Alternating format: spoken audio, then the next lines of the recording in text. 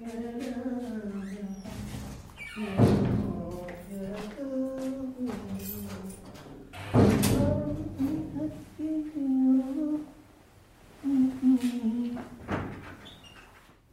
go ahead. Yeah. So I don't know where we should start. Actually, I'm gonna. From the beginning. Yeah, let's start from the beginning. Where is the beginning, according to you, to the story of how you ended up at Guantanamo? So, Det här är Mohamedou Salai. Han har just ställt fram te på den stora mattan som täcker mosaikgolvet på hans kontor i Nouakchott, Mauretanien. Han sitter lutad mot en kudde, blundar en stund. Hans historia är komplicerad. a cousin of mine, by the name of a cousin of mine, I will not say the name because I want to, he's very known, called me using the satellite phone of the late Usama Bin Ladins. Mannen, vars namn Mohamedou inte vill nämna, heter Mahfouzul al-Walid. Han är kanske mer känd under sitt nom de guerre, Abu Hafs al-Mauritani. De är inte kusiner på det sätt vi refererar till kusiner på svenska, men de tillhör samma klan i Mauretanien. Och de har under en period varit svågrar. He used to be the advisor of Bin Laden. Abu Hafs al-Mauritani var Usama Bin Ladins andlige rådgivare och hade en central roll i al-Qaidas toppskikt. När han ringer några år innan 11 september är det för att be Mohamedou om hjälp med att skicka pengar till sin sjuka pappa i Mauretanien. Mohamedou hjälper honom 2 gånger. Would you have helped him with other stuff if he had asked you? Not something that is criminal related, no.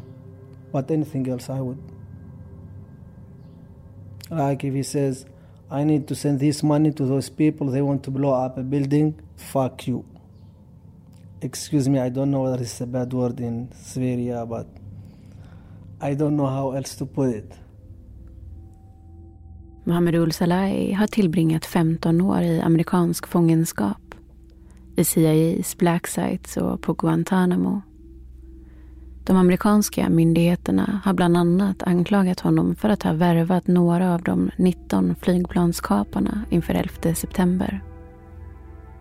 Men de har också velat ha information om Abu Hafs al-Mauritani, Mohamedous släkting, Usama Bin Ladins rådgivare, som de flera gånger försökt döda, men som alltid tycks komma undan. Mohamedou har utsatts för specialförhör som av människorättsorganisationer klassats som tortyr. Han fick inte sova, han isolerades, utsattes för extrema temperaturskillnader, för kidnappning och skenavrättning. You know, there is a stage in fear when you taste it.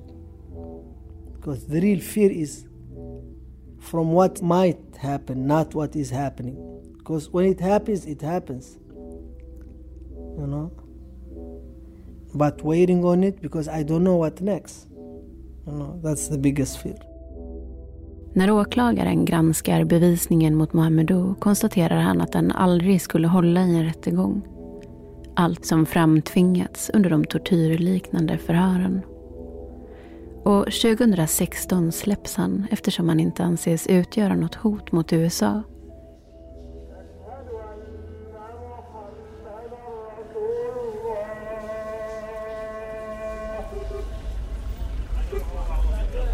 Jag träffar Mohamedou Salai i Mauretaniens huvudstad Nouakchott för en P3-dokumentär om Guantanamo 2019. Men jag kan inte riktigt släppa Usama Bin Ladins mystiska rådgivare. Den släkting som Mohamedou inte verkar vilja prata särskilt mycket om. Jag har en fixare i stan. En roll som allt för sällan uppmärksammas i utrikesjournalistik. De är ofta lokala journalister eller bara någon med bra kontakter som förstår den journalistiska arbetsprocessen. som mot betalning hjälper till att ordna intervjuer, ibland både tolkar och agerar chaufför. Min fixare i Mauritanien, som hela tiden förser mig med fulla vattenflaskor i värmen i ett av världens torraste länder, heter Falmone.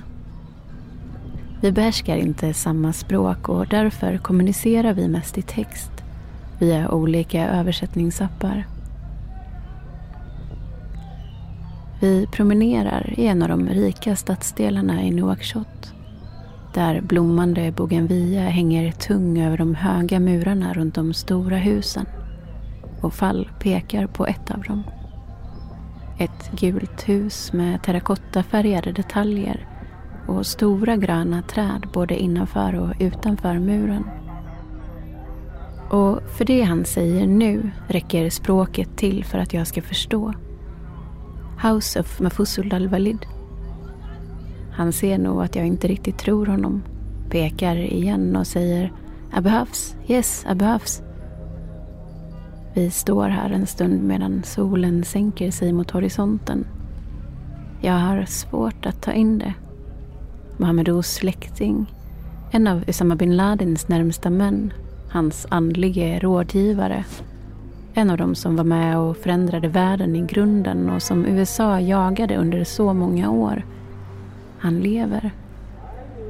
Nästan alla andra som vetat om vad som skulle hända den 11 september har under åren dött, eller så sitter de inlåsta eller håller sig gömda. Hur kan en av topparna inom Al-Qaida leva helt öppet här i Mauritanien? Vad för liv lever han idag? Och vad visste han egentligen om vad som skulle ske?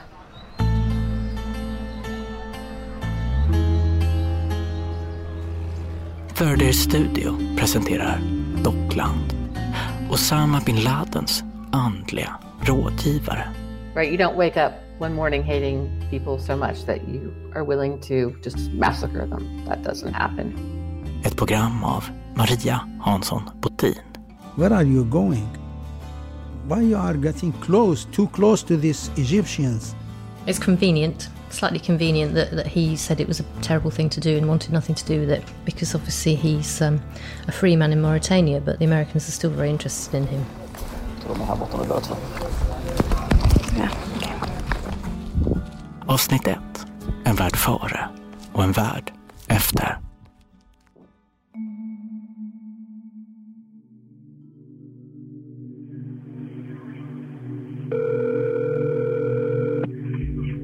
Fire Department 408, where's the fire? Yeah, hi. I'm on the 106th floor of the World Trade Center. We just had an explosion up here. Okay, 106th floor. That's on purpose, Alfred. Somebody is doing this on purpose. What building are you in, sir? 1 or 2? One World Trade. All right. 1? Yeah. Yeah, there's smoke and we had about 100 people up here. Sit tight. Do not leave, okay? There's a fire or an explosion or something in the building. All right, I want you to stay where you are. I just wanted to let you know I love you and I'm stuck in this building in New York. There's lots of smoke and we just wanted you to know that I love you always.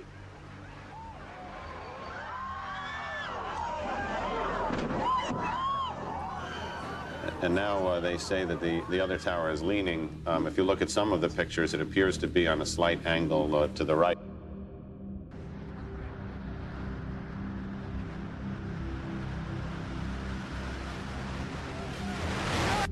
There's no word on whether the crashes might have been some sort of act of terrorism, but the FBI is investigating that possibility.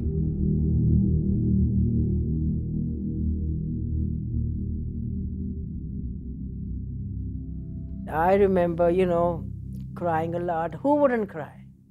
Den 11 september 2001 försvinner 24-årige Salman Hamdani i New York. Det här är hans mamma, Talat Hamdani, som pratar med New York Times. Your child goes out to work and doesn't come home, and then instead of being supported by your country, they started accusing him of being associated with their attacks. Salman Hamdani är en 24-åring med ett brett leende. Han är ambulanssjuksköterska och poliskadett.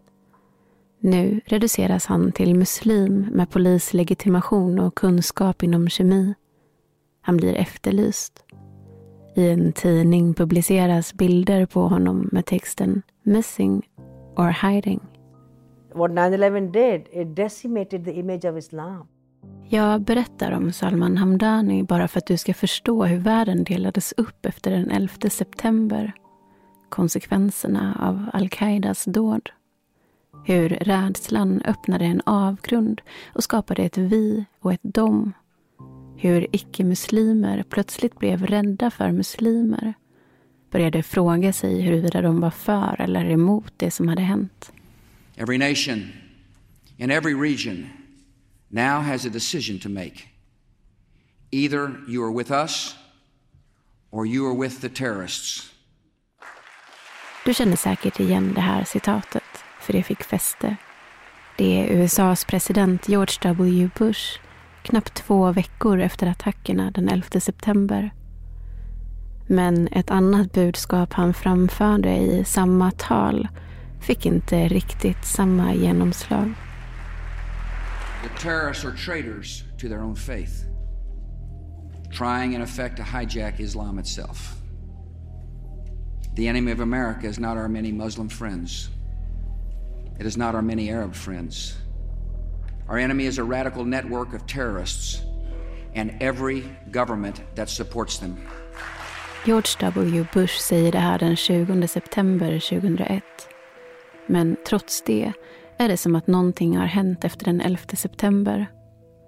Någonstans här började begreppet terrorist för väldigt många nästan per automatik betyda muslim. Och för en del, ibland även omvänt, att muslim betydde terrorist även här i Sverige. Enligt uppgifter i en rapport från dåvarande Invandrarverket kastas det grisblod på en moské. Och en muslimsk man tvingas av ett flygplan. Piloten vägrar lyfta med honom som passagerare och det är först när polis fört den muslimske mannen av planet som det lyfter mot England. Det kommer uppgifter om att ett flygbolag ger dem som anmält fläskfri kost brickor som är märkta med Muslim meal. De får plastbestick att äta med, medan övriga passagerare får metallbestick. Sveriges Radio. När de frågade flygvärdinnorna vad det berodde på så fick de bara som svar att det hade med händelsen den 11 september att göra och att det var en ren och skär säkerhetsåtgärd. Det tar ett halvår efter 11 september innan Talat Hamdani får svar på vad som hände med hennes son. Han som efterlystes när han försvann i samband med attacken. Då hittas han i The Pile. Det är så ruinerna av World Trade Center kallas innan resterna av stål, glas, betong och datorer transporteras till en återvinningsdeponi på Staten Island. The Pile innehåller även asbest, bly, kvicksilver och 22 000 kroppsdelar. Talat Hamdani i NPR. His remains were found by the North Tower. They gave us a bag with his jeans and his belt. And they said his body parts were in 34 pieces. There's a vacuum in life when you lose a child. Salman Hamdani är en av de 2977 personer som omkom den 11 september 2001. I vad Al-Qaida såg som ett heligt krig. Jag vill förstå hur allt det här började. Hur kunde världen förändras så radikalt som den gjorde för 20 år sedan? Hur välplanerade var attackerna? Vem visste vad? Vi lever än idag med konsekvenserna av den där dagen. Kriget i Afghanistan, Irakkriget, IS i Syrien. Allt går att följa tillbaka till det där ögonblicket. Då vi introducerades till ett nätverk av individer som ville starta krig med en hel värld. Högst upp i toppen fanns också samme man vars port jag står utanför en varm dag i Mauritanien. Abu Hafs al-Mauritani. Där och då bestämmer jag mig för att jag måste få göra en intervju med den man som umgicks med Usama Bin Ladin på daglig basis. som kände till planerna på att attackera USA men som ändå lever här i frihet. Jag bestämmer mig för att jag måste återvända till Mauretanien. Jag måste försöka komma in genom den där vita dörren som vetter ut mot gatan. Men det kommer inte att bli helt enkelt. He told you that if you haven't yet come, he would have rejected all your questions. Men den här historien börjar långt tidigare. Det kanske verkar konstigt att jag inte pratar mer med Mohamedou Salahi om hans släkting. Men de har ingen kontakt och Mohamedou pratar helst inte om Abu Hafs al-Mauritani. Abu Hafs al-Mauritani fanns i Al-Qaidas ledning men slapp tortyren. Mohamedou Salahi satt 15 år för saker han säger att han inte hade någonting med att göra. Han säger att han inte vet så mycket om vad som hände de där åren. Och för att förstå den radikalisering Usama Bin Ladin och människorna runt omkring honom genomgick under åren som ledde fram till 11 september 2001 så behöver jag träffa personer som var närmre, som vet mer om vad som faktiskt pågick.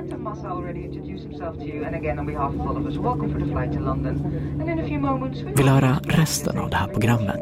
Sök efter Third Ear Studio i din Apple Podcaster och prenumerera för att få resten av den här svindlande historien om hur en grupp män startar krig med hela västvärlden. Mr. Bin Laden, you have declared a jihad against the United States. Can you tell us why? Har du en Android kan du söka efter Third Ear Studio i din Acast-app och prenumerera på enskilda program där. I told him to be honest.